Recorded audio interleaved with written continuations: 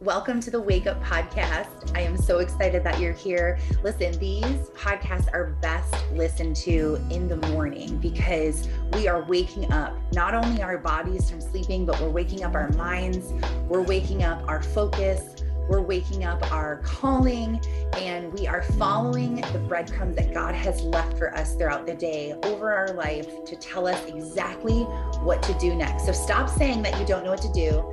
Stop feeling overwhelmed. Stop living in the valley and start walking into your calling. So I'm so excited you're here. Welcome to the show. But anyway, the reason why I created it was because I needed to see the words chosen and anointed in front of my face every single day. Like I needed to see it. And so I started writing that phrase down. I don't even know where the phrase came from, but I just started writing it down on Post-its, on my whiteboard, in my phone. I made a background and put it on as my phone. I just started like signing my emails like, P.S. you're chosen and anointed. When I was coaching people, I found myself giving that advice. Like, you do know you're chosen and anointed, right? Like you do know this, right? And it was just this like consistent message. And so I just had a necklace made for myself with initials CA, and I wore it and I held it. I'm like, you're chosen and anointed. You can do this. You can do hard things. Like God is on your side. Like we are chosen to do this, because I promise you at no level will you ever feel like, oh yeah, I am chosen and anointed 100%. Ain't nothing going to stop me, hold me back forever. You might think that in a phase, you might have a week of this courage or a month of this belief. What I found is that after you get out of the valley is the turning point where you were going down. You said enough and you started going up. A few of us are actually going to record a video and put it into the podcast series. Because when we were going down and then we made the decision, no more, I am not going to do this anymore. I need to turn my life around. I need to I'm going one way. I need to turn around and go the other way. Once we've experienced that, it's just the most amazing feeling ever. And what I found is that when you get out of that valley, your time frame of happiness and joy and like belief in yourself, it does get longer and longer and longer. So at first, you might start believing in yourself and you really believe in yourself so strong for like one day. And then after one day, you're like back, you wake up the next day and you're back to like, oh my gosh, this isn't working. And what am I going to do? And just yesterday you were feeling so great. And now you're like all in your head again. So it will get longer periods where you're there for an hour and then you're there for 12 hours, a full day. Then you're there for 3 days. Then you're in this happy state. You can live there for like a month. For me, I really feel like I haven't been able to get past 3 weeks. I will live 3 weeks in like pure joy, happiness, abundance, no worries, stress, fear, anxiety, nothing.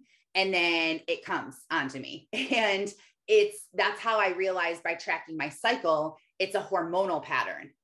And so instead of beating myself up and freaking out, like, oh my gosh, I'm going back into the valley, I now know like, okay, usually this week, my perspective is a little off because my emotions are a little off. And every single thing we do is tied back to our emotions. And I've known this. I've learned this because I've been placed in a lot of situations where I had to control my emotions when I was in the corporate world.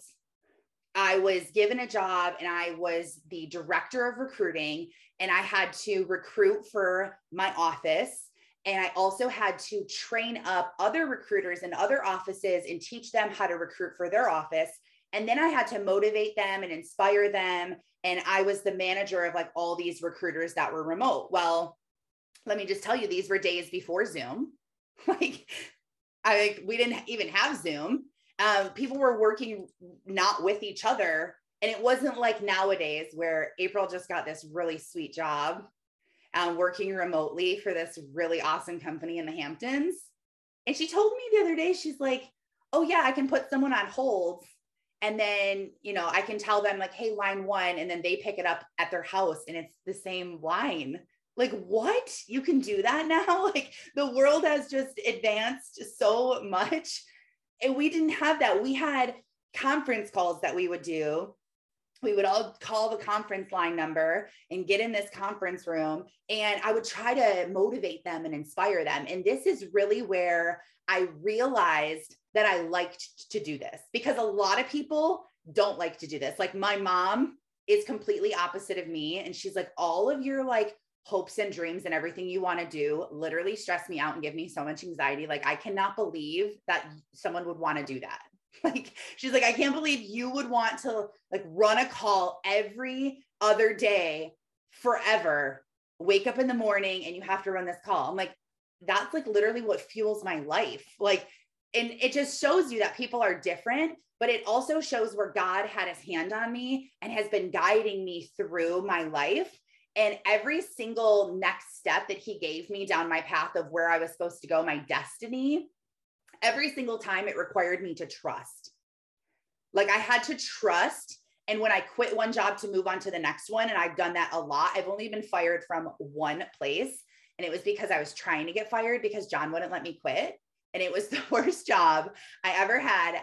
I was working for the Muscular Dystrophy Association, and I would call business owners, and I had to try to get through the gatekeeper to the business owner, and then like tell him he's locked up and he needs to pay money to get out of MDA jail, and he needed to show up. It was like impossible to get these CEOs to even listen to me or get them on the phone. And it was horrible. And it was in a cubicle. Nothing was even on a computer. I had a pack of papers and a headset, and I just had to call. And it was just the most lifeless thing.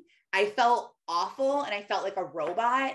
And my dad always programmed me to tell me to do something that's fun, that you love to do. And I just knew it wasn't that. It paid me the best that I had been paid up until that point. And I got benefits, and, the employees were pretty good. I could have stayed there. There was some upward mobility, and I could have done it. I could have been like, well, it's good enough. I just got to stay here. But I knew, I'm like, oh, like I cannot, like this cannot be my life. I cannot do this for my life. And so I trusted God, and that one I didn't trust God. I was like, he'll fire me. It's okay. Someone finally will fire me. But then when I left that job, I knew that something better was coming. And I was currently going to school to be a nurse. And I just knew I didn't want to do that either. I didn't know what I wanted to do, but I knew I didn't want to do two of the things that I was doing. So God ended that at the perfect timing, because I responded to an ad on Craigslist before Craigslist was filled with killers. And Craigslist was a safe place back then. And I responded to this ad, and I landed this job, and they taught me how to recruit, and they taught me how to talk to people. And they showed me these things that were called vision days, where every single Friday they would do this vision meeting where they would just like light your soul on fire with what you were doing. And the company had this amazing culture, and they focused so much on people's happiness, because happy people do a good job and have a good day. In order to have a good day, you have to be happy. And I realized that firsthand when I would talk to the recruiters in a huddle every morning. We would get on this call, and we would kind of huddle up, and we would just talk about the intention for the day. And I knew, based on where people's mindsets were in the morning on that call, how they were going to produce that day. I also knew at the end of the day, if I couldn't really read them in the morning, because some people, didn't really say a whole lot in the morning and I didn't know. But at the end of the day, when we would do our afternoon huddle, based on how their day was going, I know that their mindset was messed up that morning. Because, and for myself, when I would have to recruit, we would have to call and book interviews and be on the phone like all day. And people were either super annoying or they weren't. Like, I would be like, oh my gosh, today was great. I booked like 15 interviews. Everyone was super nice. The days where I was having a bad day and I was irritated and I was annoyed, everyone was so annoying. I'm like, yeah, this is DBC. You submitted your application. Do you not write down who you submit applications for? Like, I would have like such an attitude and be so, I'm like, you know what? Never mind. Like, goodbye. You're not coming in for an interview. I would just be like short fused and irritated. And anyone that came in my office, I was just irritated. And, you know, I learned this whole thing about if you're in a good mood, you'll have a good day through this company, because they were door-to-door salesmen. And rain or shine, we live in Michigan and we just got an inch of snow the other day and it's end of April. Okay. Rain or shine, they were knocking doors who literally had no soliciting signs on them, people that would throw things at them, slam the door in their face. Like, they were knocking on your door trying to sell you something. What a hard job that is. And they would do it because they had the promise of what was coming and they were sold on the vision of what they were staying for. And this whole company did everything to try to get people in good moods. They would buy the office lunch. They would do Throwdown Thursdays where they would throw each other's teams down. They put each other in teams and did little daily competitions. They had team nights on Tuesday and everyone would just go get plastered and everyone was sleeping together and you didn't leave because it's like you worked there all day long with these people. They did everything to make you happy. They bought you fancy suits. They literally were like pulling you into this environment because what you were doing was hard. And then I think it's kind of ironic that I literally left that place to join network marketing. Like, this is literally the same thing. Like, red flag. How did I not, like, you know? And so I'm like, anyway, I was deceived into thinking that this next thing was going to be different.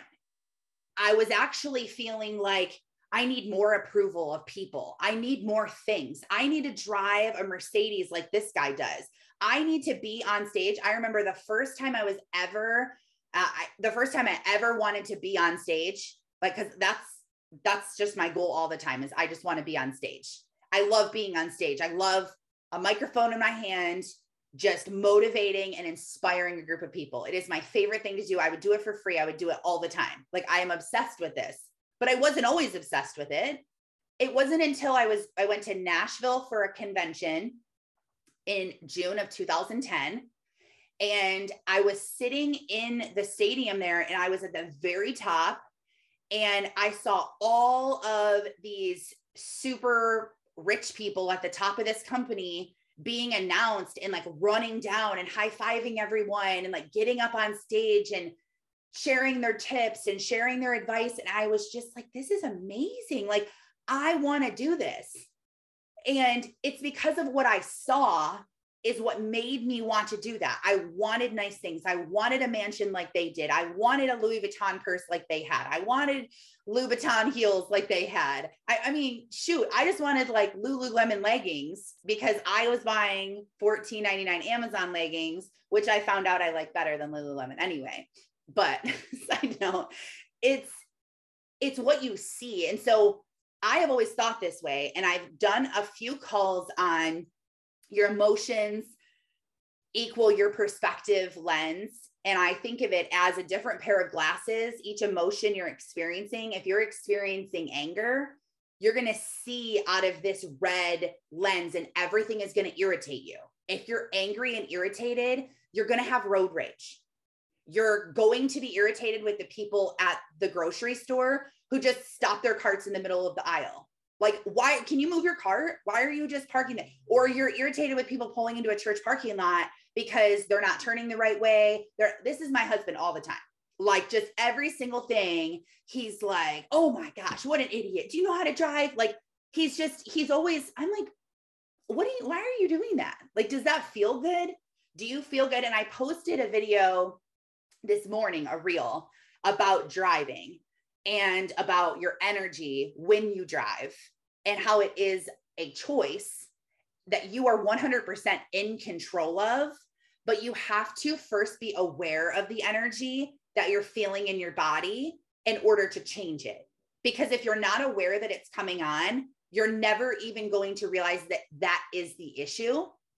And so my journey over the last year and a half required me to work on my energy and clean up things that were draining my energy, like learn to set better boundaries, not say yes all the time. Don't be a people pleaser. But also, energy leaks like a crazy long to-do list that I've been avoiding. A house that's a disaster, a car that's a disaster, unresolved conflict in my life that I've been avoiding, people that I need to talk to about things or plan things with that I just haven't been doing. Like all of these things kind of weigh you down. You're like, oh, I forgot I need to call the energy company. I need to pay my cell phone bill. I need to get groceries. We have that party at school. We need to get that. Like you're in your head all the time. And those things are actually causing your vibration in your body to change. It's scientific. This isn't like woo-woo magic stuff. This is scientifically proven that when you have a lot in your brain, your vibration changes. Your cells under a microscope go from just kind of like moving to literally like vibrating by your hormones and things that are released by what you see. If you see things, if you all of a sudden see a car accident happen, or you see a house on fire, your hormones and everything are going to change inside of you to tell you this is an emergency. That's why people run up and they're able to like lift up cars and all kinds of stuff, because adrenaline starts running, or you experience trauma and you don't even remember it. You block it out because your body just takes over, because it's a defense mechanism. It was literally designed by God, the creator of everything. We are the best thing that he has ever created. He is the only thing that he handmade. Everything else he spoke into existence. With us, he made us by hand. Think of things that are handmade. Like at my women's event at my church on Wednesday, the woman who spoke, Amanda, she was talking about the difference between a Target dinner plate, like those pastel ones that are on the end cap for, I think they're like $1, and they kind of all stack really nicely. And they're like light pink and light blue and all these ones. And then there's the fine china plates that you maybe got at your wedding, or they just mean a lot to you. They're crystals. You put that in a china cabinet, you keep it away from everything else. You also like hand wash them and hand dry them and put them back. You're not just like loading them up in the dishwasher and just throwing them in the cabinet. They're set apart. They're special. They're made by hand. They're taken extra care of. This is how we are. So if God of the universe created us to be so special and so amazing, don't you think that he kind of works out the emotions and everything that are in us too? But the world tells us that don't act like that. Don't do that. Or the world has bruised us and abused us. And now our perspective has shifted because of an experience that happened to us. Now we don't see things through the right lens, because we see things through a broken lens or a diseased lens. It's just like seeing things in the light and the dark. If it's light out, you can navigate pretty easy. You don't stumble, you don't fall, you don't run into things. If you wake up in the middle of the night to use the bathroom, and the lights are off, you could be in a new place, not your own house. Obviously, you can probably do that. But have you ever like woken up in a hotel room and you're like, oh my gosh, like where am I? And you're trying to navigate, or you like run into the bed because it's dark. When things are light, you can see. And so I knew the vibration thing. I started learning that like you vibrate, you have to feel your energy. Your energy was the first thing. The second thing that I had to learn was affecting my energy was being proactive in my life instead of being reactive in my life. Because I couldn't get my energy under control until I was doing the things that I needed to avoid that. So for instance, my road rage was caused by being late. I was late because I was a poor planner. I was a poor planner because nobody ever taught me how to plan. My mom always just flew by the seat of her pants and did whatever she wanted. That's just what I wanted to do. Now, it's not always our parents' fault, but I didn't really know how to plan, and I didn't even realize I wasn't doing that until April, who was given to me by God. I pray all the time. And if you've taken my Find Your Purpose course, you now have the printout of my prayers. And one of the prayers on there is I pray for the perfect people to be drawn to me, magnetize my people, my perfect people. They're not perfect people. Nobody's perfect, but God knows what I mean. The perfect people for me. people who I need, people who need me, people who need him, like form the perfect relationships, bring me my people. And he not only started bringing them to me, but I knew the second that I had an interaction with them, that they were my people. Like instantly, I'm like, yep, they're my people. Like I either met you at a place, or we talked online, or even just some of us where we're newly connected. And you probably feel like this because you're here, because you're on live, or if you're listening to the recording, even you don't listen to me if you don't feel connected to me. Nobody does. So I know you guys are my people, or else you wouldn't be here. The people who aren't my people aren't listening. But I knew that April was brought into my life, and she was brought into my life the exact month after she came into my life. The 1 month later is when I had my mental breakdown of, I cannot do this anymore. And I was deceived, like I said, but I'm going to read a scripture in a minute about it, about being deceived and what Satan's biggest, his biggest trick in the book is. And I never knew what it was. I always just kind of said like, oh, I bet Satan's biggest trick is distraction. Like he distracts us. He doesn't need to kill us. He doesn't need to wound us. He just needs to distract us. Kind of just like get in our heads a little bit, get us like not thinking straight, and then just distract us. And so you have to be proactive, because my road rage comes from running late. I met April. April is always early. She's 15 minutes early to everything. And I was 10 minutes late to everything. So she'd be 15 minutes early. I'd be like, hey, we live in the same town. So I'd be like, hey, I'll be there in like 10 minutes. Sorry, things were crazy. I had an excuse. Things really were crazy. Like things were happening. Like my daughter had a meltdown, or the dog threw up in the house, or just anything. I really believed that. Like I cannot be on time. I have 4 kids. I just can't be on time. You don't know. It's hard. I thought that she was one of those people that were born just early. Like that's just who you are. Like you're just on time, you're early. That's who my daughter is.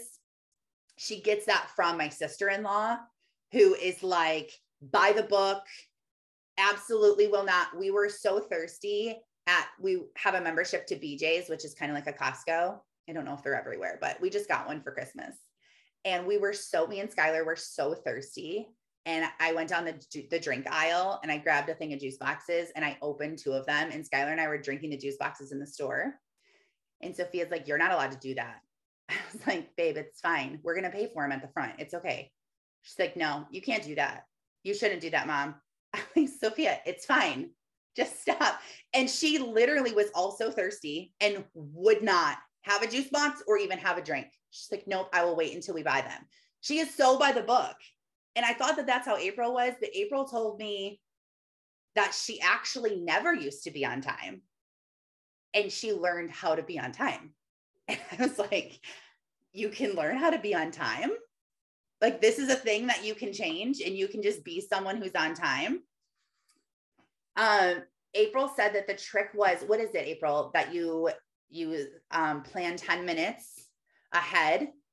That's like the first thing, or you like change the clocks or you change your mind. What is it? For me, I get ready in my bathroom. So I have that bathroom clock, like, I think it's like 5 minutes fast. And then, just being prepared in general. So if I know I have to do something with the kids tomorrow, like no matter how tired I am, like I want to make sure like I have their bags and stuff ready. So being prepared, and then just having the clock be ahead of time. Cause then I'm rushing around freaking out. And then I get in the car and I'm like, oh, I gave myself that cushion. So. Right. I realized that if my day was not pre-planned, and listen, I don't do this every day. I do not. And there's still times where I'm like, oh shoot, I totally forgot. But the goal isn't to do this perfect. Remember, write it down. Done beats perfect. Jeanette, maybe you can rewrite yours. She sent me a picture of it. And she's like, I literally wanted to rewrite this because I didn't like how it looked. And then I realized That's perfectionism. And I need to not rewrite it. I'm like, that's totally how it goes. But you don't need to do it perfect. Okay. You just need to be aware and you need to start trying to focus on this. Oh, April said she also put appointments in her calendar 15 to 30 minutes early. So she would be early for those too. That's a really good tip. But you have to just start trying to plan a little bit ahead. Like just start by planning, waking up in the morning and looking at your day the next day or looking at your day today. But I realized that 100% of the time that I would snap on my kids and on my husband, it was because my energy was off. And it was because I was the cause of it. So I would be yelling at my daughter to get on her shoes and she doesn't know where they are. And then I'm like, how do you not know where your shoes are? If you would just put your shoes where they belong, you wouldn't have to worry about this. Get your stuff. Where's your backpack? And I would just like go crazy. And then it was just, I was yelling about everything. Then we get in the car and then we're running late. So then I'm irritated at the slow farmer who gets out in front of us. I'm like, the farmer's here again. Like I have to go around him.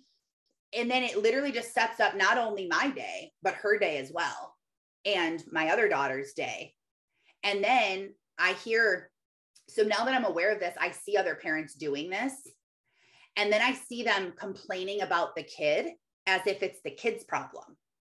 This happened at gymnastics yesterday. The one mom was like, this kid, I swear, he's so bad. I can't even believe he's like this. And he was like running around and like being hyper and like doing stuff. And she was just like, oh my gosh, this must be a boy thing. Like, this is ridiculous. And I was thinking it has nothing to do with him. I could just see her energy. I could see her energy. You know, when some people are just glowing, like they just have this, like, I call it like the grandma glow. Like, you know, like a cute grandma. I love old people. Love them so much. And like the cute old people that are just like so loving and motherly and gentle and kind, like this just beautiful soul. Or now I've been meeting a lot of other women that have this glow and this soul. And it's like, you literally can feel it. If someone comes in a bad mood, you can feel it. You know, they're in a bad mood. If someone walks in a store and they're angry, or you're like, okay, hold on. Like the energy just changed. You can feel it. And if you're distracted and you're stressed out and you're always thinking of the negative and you're always just, you know, go, and your energy is off, you probably won't realize this and sense it. But the more you do it, the more sensitive you get to it. But not only was I lashing out at my kids, I also was really struggling with a lot of my own mindset because of my stress and because of running late. It would kind of like, so running late or just avoiding certain tasks, not doing my to-do list. Like for instance, by the first of every month, we need to have our budget done because all of our bills like auto pay for the month. And so we need to just make sure like the money is over in this account, everything is good to go. We have like anything added in. If that's not done by the first, well, then there's bills that start coming out and the money's not there. And then it's like, hold on, and it gets confusing. But I would just avoid this for whatever reason. I just avoided it and I wouldn't do it. I wouldn't do it. Well, I realized that the reason why I always procrastinated anything to do with money and really just to do with money, like earning money, spending money. The reason why is because I had a lot of limiting beliefs about money. And I was working so hard, plotting, planning, and scheming for money. And I was just so stressed out all the time that money didn't want to stay around me and be around me. I didn't respect it. I was just always so stressed and focused on my lack and my limitations and what I don't have that I didn't even want to look at money or even think about it because I hated it. There was never enough, and money was my key to happiness. But because the money wasn't there, I was unhappy and I was irritated and I was annoyed and I was frustrated. I had all these emotions. And so when I read Catherine Zenkina's book, How to Manifest $1,000 in 21 Days, I'm not saying I agree with all of her teachings. She doesn't really give credit to Jesus. She gives credit to God, but they're not the same thing. And so, although there are a lot of things that I think like, she should have said Jesus. She should have said that we get that because of him. But so don't message me and tell me you're offended because I recommended something. I've been encountering a lot of offended people lately. And I'm like, okay, guys, like, let's just like let down the offense and not go there. But her book really helped me to see my limiting beliefs around money, what I thought money was. And it really helped me to see. So being proactive was so important. I had to do it. I had to have my whole day planned for the next day before the day happened, what I was doing, where I was going, the important things on my list. I wrote, and now this is not also like, because I'm an overachiever and I'm a perfectionist. So I would sit down and make a whole list of 30 things that have been on my to-do list. Like I would just purge everything from my brain, anything I could possibly think of that I need to do, I would write down. And then I felt like I had to do it that day in order to have a successful day. And when I didn't do it, I beat myself up that I'm so lazy and I just can't believe I didn't do that. I'm so irresponsible. And there I go again, procrastinating. And I would just start like labeling myself and talking crap to myself in my head. So I realized that the third thing that you need to do, so energy leaks was 1, proactive instead of reactive was 2. Number 3 was mindset, because I'm like, if my mind isn't in the right place and I'm not forcing it to be in the right place, then I'm not doing great being proactive and I have a bunch of energy leaks. And they all went hand in hand. And these are the 3 things that I did to make myself feel better. I would literally be calling my mom, just crying and just like venting about everything. Like every single thing in my life was failing. The little things would set me off. I would be crying. I would just be stressed out. And I was drinking more than I should. I was smoking more than I should. I was just miserable. I was depressed, mental health. And I see people like this all the time that are walking around living in this life. You are literally choosing to live in that life. And you don't even realize that it's a choice that you're making every day.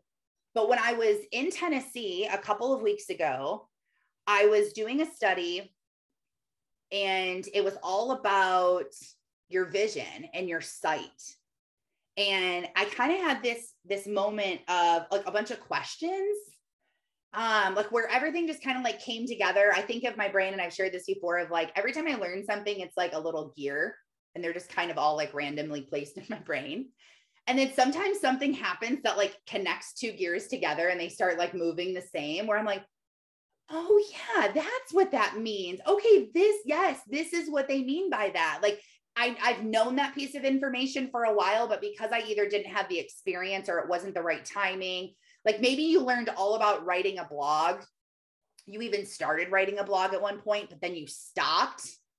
And then now you're to a point where you're like, oh, thank God I did that blog all those years ago, because now I get it. Now I'm glad I have that. Like I found my first ever blog that I created in 2005 called A Live Journal. And I haven't read through all of them yet. I read through a couple of them, but I was just thinking, how crazy was it that I wanted to write and I wanted to show up online since 2005. I was in 10th grade. No, I was in 11th grade. And we had computers in our houses back then. You know, they were in like a designated room. You had to dial up the internet, so you couldn't be on the phone with the computer at the same time. And so my entries were like, my mom let me be online for 2 hours today. This was the greatest day of my life. Like gonna go for now. Like just so funny. And I'm like, this is hilarious that I like God like put this creativity in me and this like wanting to pour into people, wanting to share my story, wanting to talk and relate, and like all back since back then. Okay. So I was doing this study on sight and vision, and I had this gear moment where I was sitting there by myself and I just started Googling. When I say Googling, I wasn't really Googling. I go to this website called gotquestions.org. Like sometimes you can Google, but sometimes you shouldn't. And when you're Googling about something you really want to know the facts about, like if you're researching vaccines or you're researching the C word, or you're researching anything that's like about Jesus, religion, like you want to make sure that you're going with a source that you want. Researching health supplements, you can't just Google, right? That's scary. That's a scary place to go. But I go to gotquestions.org and you can type in any question you have in there. And so while I'm reading a study or I'm reading the Bible, I am in my head thinking, what questions do I have about this? Like, who wrote this? When did they write it? Who was saying it? Who did they say it to? Why would they say that? Like, what does this word mean? A lot of the times I've been reading through my chronological Bible. And so I'm in the Old Testament. And every time that people are upset, they tear their clothes. It's like, then he tore his clothes and wept. They tore their clothes in grief. This is like I just got to Job, and there's been like 10 people that have torn their robes and wept. And I'm just thinking, like, does this mean they actually tore their clothes? Like just ripped their shirts? And why did they tear their clothing? Why was that a thing? And so then when you go and you look like, okay, what did this mean? Like, oh, in Jewish tradition, people tore their clothes and were naked to show a sign of vulnerability. And I have nothing. And Lord, I'm surrendered. Like, it's so cool to see how that goes together. Or like I'm learning right now with Job, he was, Satan was like, oh, Job only follows you because you've given him everything he's ever wanted. I bet if you take his stuff away, he will rebuke you. And he's like, go ahead, you can do anything you want. Just don't kill him. And he won't turn away from me. And so he kept throwing a trial and had all of his land burned and all of his cattle burned and all of his livestock burned and all of his stuff, all of his servants were killed and everyone. And then he got diseases and boils and had all these things and was literally stripped away from nothing. And when his people came to go and spend time with him, they sat there in silence for 7 days.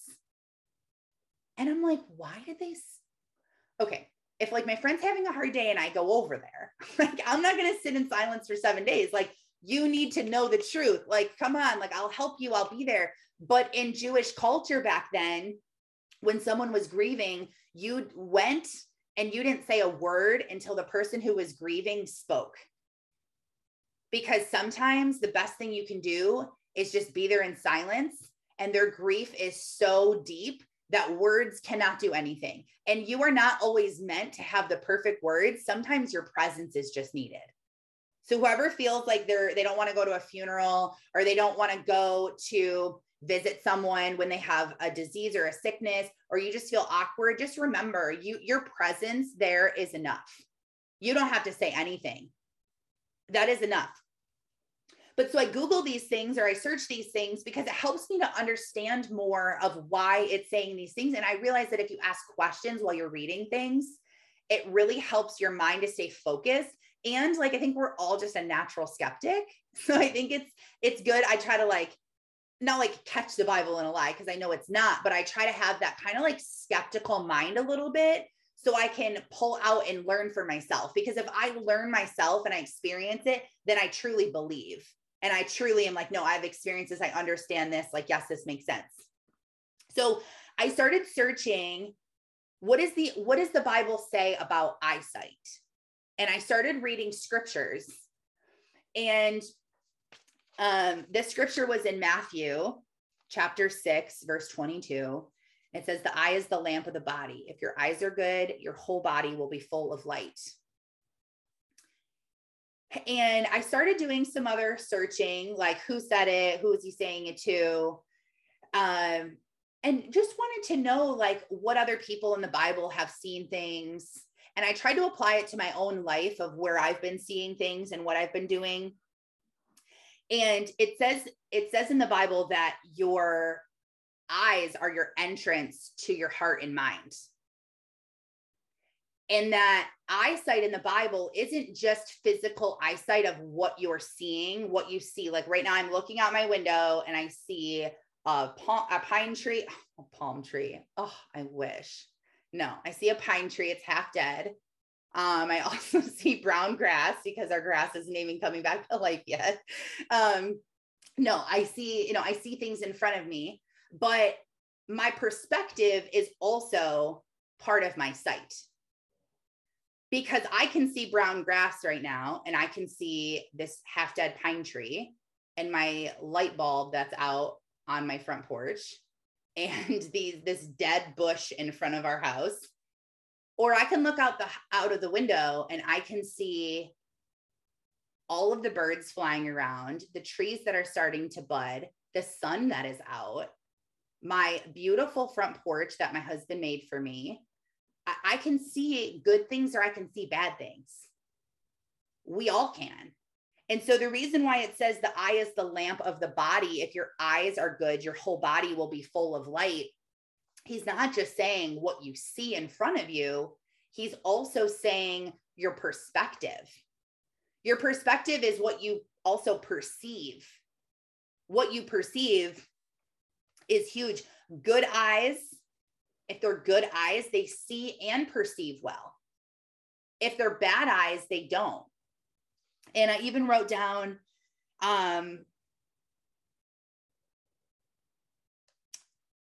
not only like keeping the bad things away from us, but also adding in extra good things. So let's talk about let's talk first about what you perceive. So I want you guys to comment in the chat, and I want you to answer this question. You can just keep throwing things out there and I'll read them of things. What are things that you in your own personal life that you perceive to be different, sometimes other than others? So I'll give you an example so that it makes sense. So sometimes I adore my husband and I am all over him and I can't get enough of him and I'm obsessed with him. Other times, I think he is the most irritating, annoying person, and everything he does gets under my skin. Like, why do you have to put your shoes on like that? Why are you eating popcorn like that? Why do you say that word? Why do you say right on all the time? Like, you just started saying that. Why do you say that? Like, you can just like rip him apart. And 1 minute I love him and my heart's exploding because I'm just so obsessed with him. And the next minute I'm like, dude, I literally get divorced. Like, you could leave and I would be happy. Like, please go.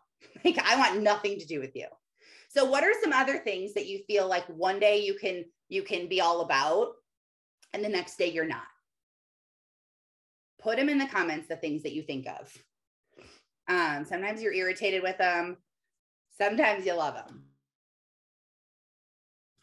You can also unmute if you want to, and you can say something. April says kids. Great example. Kids for sure. Like, you just look at them and you think, wow, I'm so grateful. I'm a mom. This is amazing. I love being a mom. And this is just so easy. And I'm just so happy. And then other times you're freaking out, just putting them in front of an iPad, telling them to leave you alone, going and locking yourself in the bedroom, telling them not to talk to you. Business. Yeah. April and Terry both said building my business. Right. One day you're like, this is great. This is so much fun. I love this. I feel so good at this. And literally the next day you're like, can I do this? Is this even going to work? Am I really, like, come on, do I really think that I'm going to be able to do this? Like, I'm one of those people, like, this is actually going to work. Am I crazy for thinking that this is going to work? Your belief in yourself being a stay-at-home mom, for sure. Right. You're like, I love staying home with my kids. This is amazing. I get to raise them. I get to be here. And you're like, oh, I just really wish I had my own thing. I really wish I could leave every day. I really wish I could, go away and come back. We have tons of things that we shift our perspective on a day-to-day basis. And so you can't trust your emotions. You cannot trust your emotions because they're going to shift. You cannot base things on emotions. And I always, if I'm trying to make a big decision, I always give it a 48-hour rule. Like I cannot do that for 48 hours. I need to wait. And sometimes if I'm not in a different emotional state, I need to wait a little bit longer. Or now sometimes I decide that I'm not having that conversation right now because I know that I'm not in the right place to have it. So when my son got suspended from school the other day, I didn't do the perfect job like I wanted to. You know, we want to do it perfectly, but I did a lot better than I have. And usually he would come home and I had already talked to the principal and I would just freak out and I would be so mad at him and just say all kinds of stuff. But this time I was like, I do not want to talk to you. And you don't want to talk to me right now either. So we should just go separate ways because I need to cool down. And then he kept talking. And then I said a couple of things. And then I was like, nope. Okay. Nope. Get away from me. Like nope, not today. Like that real, it's like, pick somebody else, not today. Get away from me, child. Like you do not want to be around me. So you can learn to separate these things.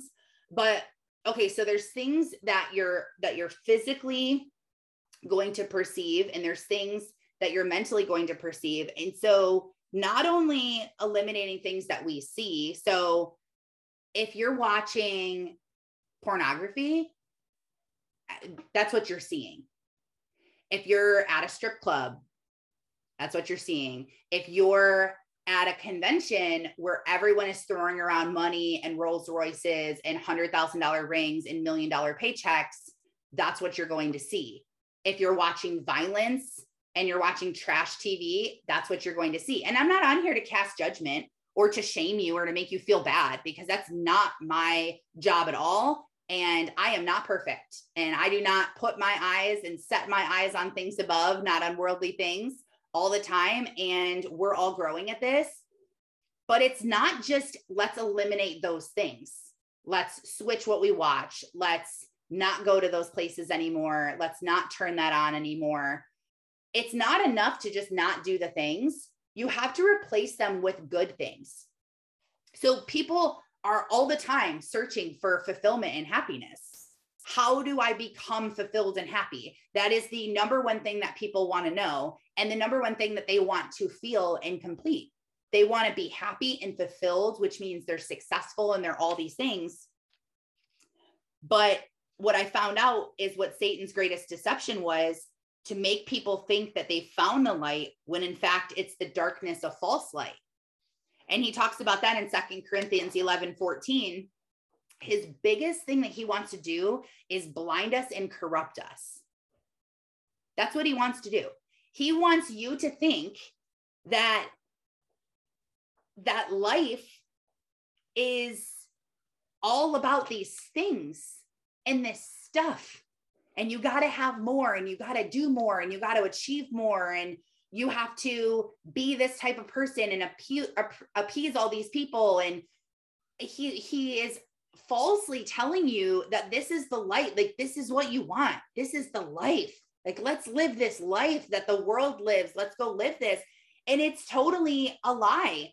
It's not true. And when you have followed that and you realize that at the end of it, it was true. Like for me, at the end of the road, when I thought that the money and the world, like, I guess Satan underestimated me. He didn't realize I would get to the end of the road and realize he's a liar. He was probably like, oh, she'll be fine. Like, you know, most people quit halfway through. Like, she won't even make it to the end to realize it was a lie. And when I made it, I'm like, this isn't what you said. This isn't what it is. And the scripture says this isn't what it is. So you're right. You won't find freedom. You won't find purpose unless you link with God to do it. And so what ends up happening is this whole race is just robbing you of the joy that you actually have wanted the whole entire time. And you have to replace what you're doing in order to have a fulfilled, joyful life. So putting new things in front of you is a great way to change your pattern of what you've been doing. If what you see is affecting your heart and your belief and everything from this point on, you should try to replace things in your path, your physical sight, with goodness. So adding things in like going to church. Going to church, you're seeing godly things. You're in a church, you're with his congregation, you're hearing the words, you're seeing the words, you're experiencing it. You're at a church. Go to a small group, do a Bible study, get together with a group of women where you can talk about this, like this being on here. We're seeing each other. We're giving light. We're showing up, being outside, being in nature, what God created, and paying attention to it and seeing it, seeing the trees and being thankful and grateful with Thanksgiving and walking and experiencing seeing your house and turning it into gratitude. Like this, I'm so grateful I have this home. It might not be your dream home. You might be renting. You might be living with your parents. Who cares? Look at where you are. Like God is providing for you and looking around, and you're adding additional things. So start reading your Bible, seeing that your eyes are the lamp to your soul. Reading scripture on a page, you might not be understanding it like you think you should. You might be like, I've never read this. This doesn't make any sense. I have no idea what I'm doing, but I promise you, it's going to start affecting your soul. It really will. Seeing the words chosen and anointed on a shirt will make you say, okay, I'm chosen and I'm anointed. Seeing affirmations written on your TV, on your mirror, on your windows will make you see that. That's why affirmations are so important to just have up. You might not even be intentionally looking at them and reading them, but your subconscious is reading them as you're walking through your house and going around. Don't have trash up. Don't have things that you would want someone to recite. Like my nanny's friend came over and has a sticker on the back of her car that says like the devil's child or something. And I was like, why? You should take that sticker off your car. That's what you want on your car. She's like, oh, my dad gave me this car and the sticker was already there. So, well, you better scratch it off. I wouldn't be driving around with a sticker like that. Like, you don't want that on you.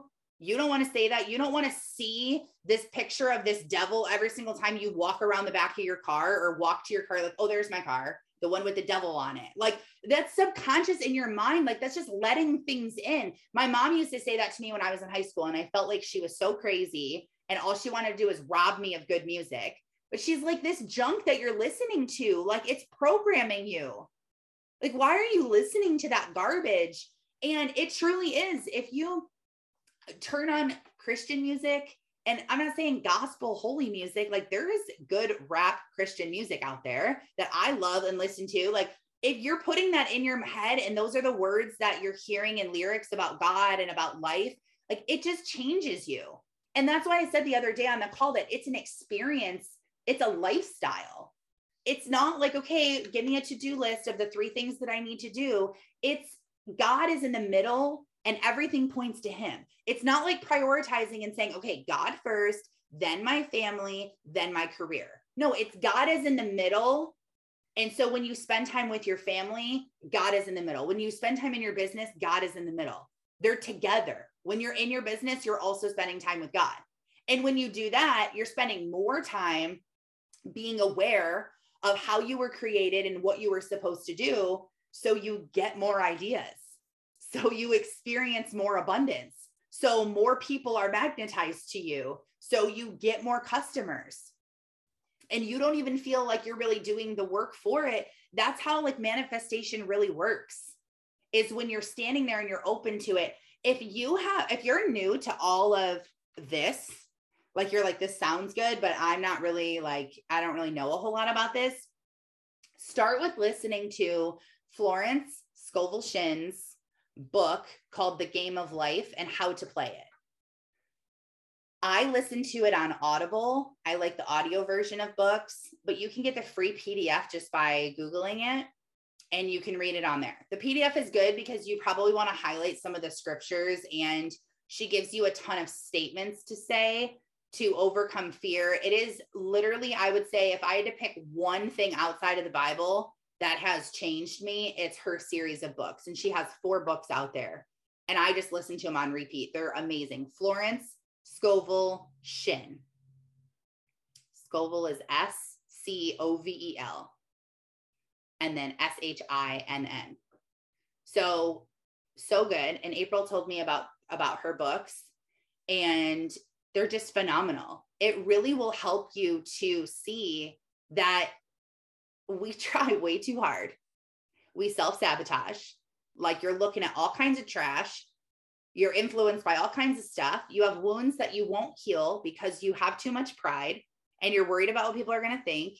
And so you're just walking around this earth like a zombie, doing all of the things that God says, if you do this, you will experience this. And if you do this, you'll experience this. If you change what you're seeing physically and through your perspective lens, everything will start to shift. It's proven. It will. This isn't like maybe you'll start to feel better. This is like proof. Like, this is it. And if you try to do this and you're like, it still doesn't work, well, then we need to have a talk, and you need to DM me and we can talk a little bit, because there's something that you're still blocking, a limiting belief or something that you're not doing. We tend to just say, I don't know what to do. I don't know what to do. You do know. There's something that you know you need to do that you're not doing. Like, for me, I knew I needed to go to therapy. I couldn't get my perspective right because my experience was off, and I had so much inner anger and abandonment and resentment and bitterness and betrayal and hurt deep down that it was affecting everything that I saw. So although my surroundings were beautiful, my perspective was not. And then focus on being aware of that energy today, of what is happening that's triggering you. And there's a book called Triggers that you could read too, if you feel like that would be something that would really help you. It's once you feel like, okay, all of a sudden my energy shifted. Like, I just want you to pay attention to the shift. Like, if you're like, okay, I ended up having a bad day today. Like, at what point did it get bad? Did you wake up and it was bad? Was it after a conversation with someone? Did something happen? You'll be able to look back and think of a specific time that your day shifted. And then what was happening and how can you change it? For me, it was also every single time my boys got home from school, I shifted. Like, I'd be in a great mood. Their bus would pull up. I would still be in a good mood. They would walk in and I would be in a bad mood. I'm like, why am I doing this? I don't want to be in a bad mood around my kids. Like, why does this keep happening to me? And what was happening is that I'm someone who needs to have like a 15-minute transition period before something new happens to like switch my brain. So I was sitting in here and I was working and I was focused 100% on work. And all of a sudden it's like, no more work. Now you're a mom. And it was hard for me to like, oh, okay. Like, I need to stop thinking about what I was doing. I need to slow, like, I gained so much momentum on the train today with my business, and now it's still going, but I need to like shift and go over here. So I learned that was triggering me. What I needed to do was I needed to do like a neutralizer for 15 minutes, do something else. So if their bus came home at 3:30, at 3:15, I would stop working and I would go do something that would neutral out my energy, like cook something, take a shower, do yoga, move my body, pray, meditate, read something, take a bath, go outside, just sit and meditate. I had to do something for like that transition period. And then it was easy for me. Now my whole family knows I need a transition period. So everyone kind of respects that. If I'm on vacation and I come home, I need a transition period. I get home and I tend to like be in a mood I don't want to be in and feel a way I don't want to feel. It's because I need a transition period. I need to like decompress and get my energy right. And then I can go on and I can be happier. But I literally realized that through this, I used to be an angry mom. I would classify myself as an angry mom all day. And since figuring this out, I have no anger in my body at all. Like, I literally just do not, I don't get angry. Do I get upset and do I get irritated at my kids? Of course. But it's not that like anger where I'm yelling uncontrollable and I'm just out of control and I'm just angry. You can change that. That is from being triggered. That is from having open wounds. And that is from having poor boundaries and not being proactive. So if your energy is off, everything is going to be off. And your eyes are so important to what you're doing. So remember that next time that you're doing or spending time or looking at something, like, is this really what I want my soul to see? And then realize your influence over your house. whatever you put up on the walls, your family is going to see. So pictures, quotes, affirmations, scriptures on your refrigerator. Like, what scriptures do you want your kids to see every single time they open their refrigerator? What scriptures do you want to see every time you open their refrigerator? Are you having a problem with patience right now? Are you having a problem with being kind to people in your house? Are you having a problem with laziness or not believing in yourself or feeling defeated? Put in the gotquestions.org scriptures about laziness, scriptures about joy, scriptures about kindness, and the ones that hit your soul, write them down and put them on your fridge. Right? What are the best scriptures for kids to read? Write them down and put them in their bathroom. Like, you can start programming their minds and showing what they're reading. If you leave the Bible out on the counter, your kids are going to walk past it and see it. They don't have to read it. People will see it. That's what they say. The Bible is the living word. Like, leave it open and leave it out on your counter. Don't leave it closed up in a bookshelf that you're never even going to realize. Even if you're not reading your Bible, leave it out, open it to a random page and leave it on your counter and leave it there. And you'll be surprised at how quickly that this stuff starts to really change your mind, change your energy, change the way that your life is. You're going to start to live an abundant, blessed, happy, joyful life, regardless of your circumstances. It doesn't matter how much money's in the bank. It doesn't matter what's going on. You're going to live like this because it's not a feeling that's because of money. It's a feeling because of God. And God doesn't care how rich you are or how broke you are or how hurt you are or how abused you were. He loves us all the exact same. Whether you're spending time with him or not, he loves you just as much. So nothing you do will change that. And I think that that's the beauty of it, is that God is the same all the time. We can't rely on anyone else that we know. People always let us down. People always change because we have emotions, because we're humans, but God doesn't have those emotions that control him. So his perspective and how he perceives us is always the same. And he wrote it down to tell us over and over and over and over and over again when we change that. So heal, slow down this weekend. If you're listening to this recording before the weekend, like, slow down this weekend if you can, or plan a couple days next week where you can kind of slow down and do less. Go outside if you can, spend time in nature, spend time seeing goodness, and you'll see this huge creativity flow, this huge like aha moment of this is what it is, or this is my idea, or have a download. It will happen. And when it does, let me know, because I want to know about it, because I love hearing how God works in people's lives. But you're chosen and anointed. Oh yeah, for those of you who missed it, who aren't on, we got our new shirts. Alicia made them. Cute. I said I wanted it to be my favorite shirt. Like, before I sold them, I wanted to make sure that it was actually like my favorite shirt, like super comfy. Like, I don't want to just sell a t-shirt. I want to sell a t-shirt that you don't ever want to take off. And I said, I think that I found the right one, because it's been 3 days now and I'm still wearing it. John's like, are you going to change your shirt? He's like, I don't know, probably not. I'll probably just wear it till Monday. But I love it. That's like that. I don't know. I think it's a TikTok or something where they're like, are you going to put your hair back up in that messy bun again? And I was like, yeah. Yes, I am actually going to. But I love it. I feel so chosen and anointed wearing it. I've been in a bad mood. Really good. Thank you. I've been in a bad mood the last week, and then just finally getting it and seeing it. I'm like, I couldn't wait to put it on. Like, okay, devil, like, look at me. I'm chosen and anointed. Back off. Do you know who I am? Like, my label is right here. Read it. It's just, you just have this sense of uniqueness and being special. I don't know. It's like, it's cool. It's cool to feel it, because to me, this is more than just selling t-shirts. It's just something more. But okay, anyway, shout out to Alicia for doing a great job. I love you guys so much. Thank you for being on. I appreciate your presence on here this morning, and I hope that you have a great day. Okay. Love you. Bye. Thank you for listening and spending your morning with me. I pray that God blesses your day and that he helps you to see the calling that is on your life. Lord, help us to be obedient to what you've called us to do. Help us to walk in our day side by side with you and link with your power instead of trying to do it on our own. We know we cannot do this on our own, although we try. Please continue to help us and continue to lead us and guide us. We love you so much.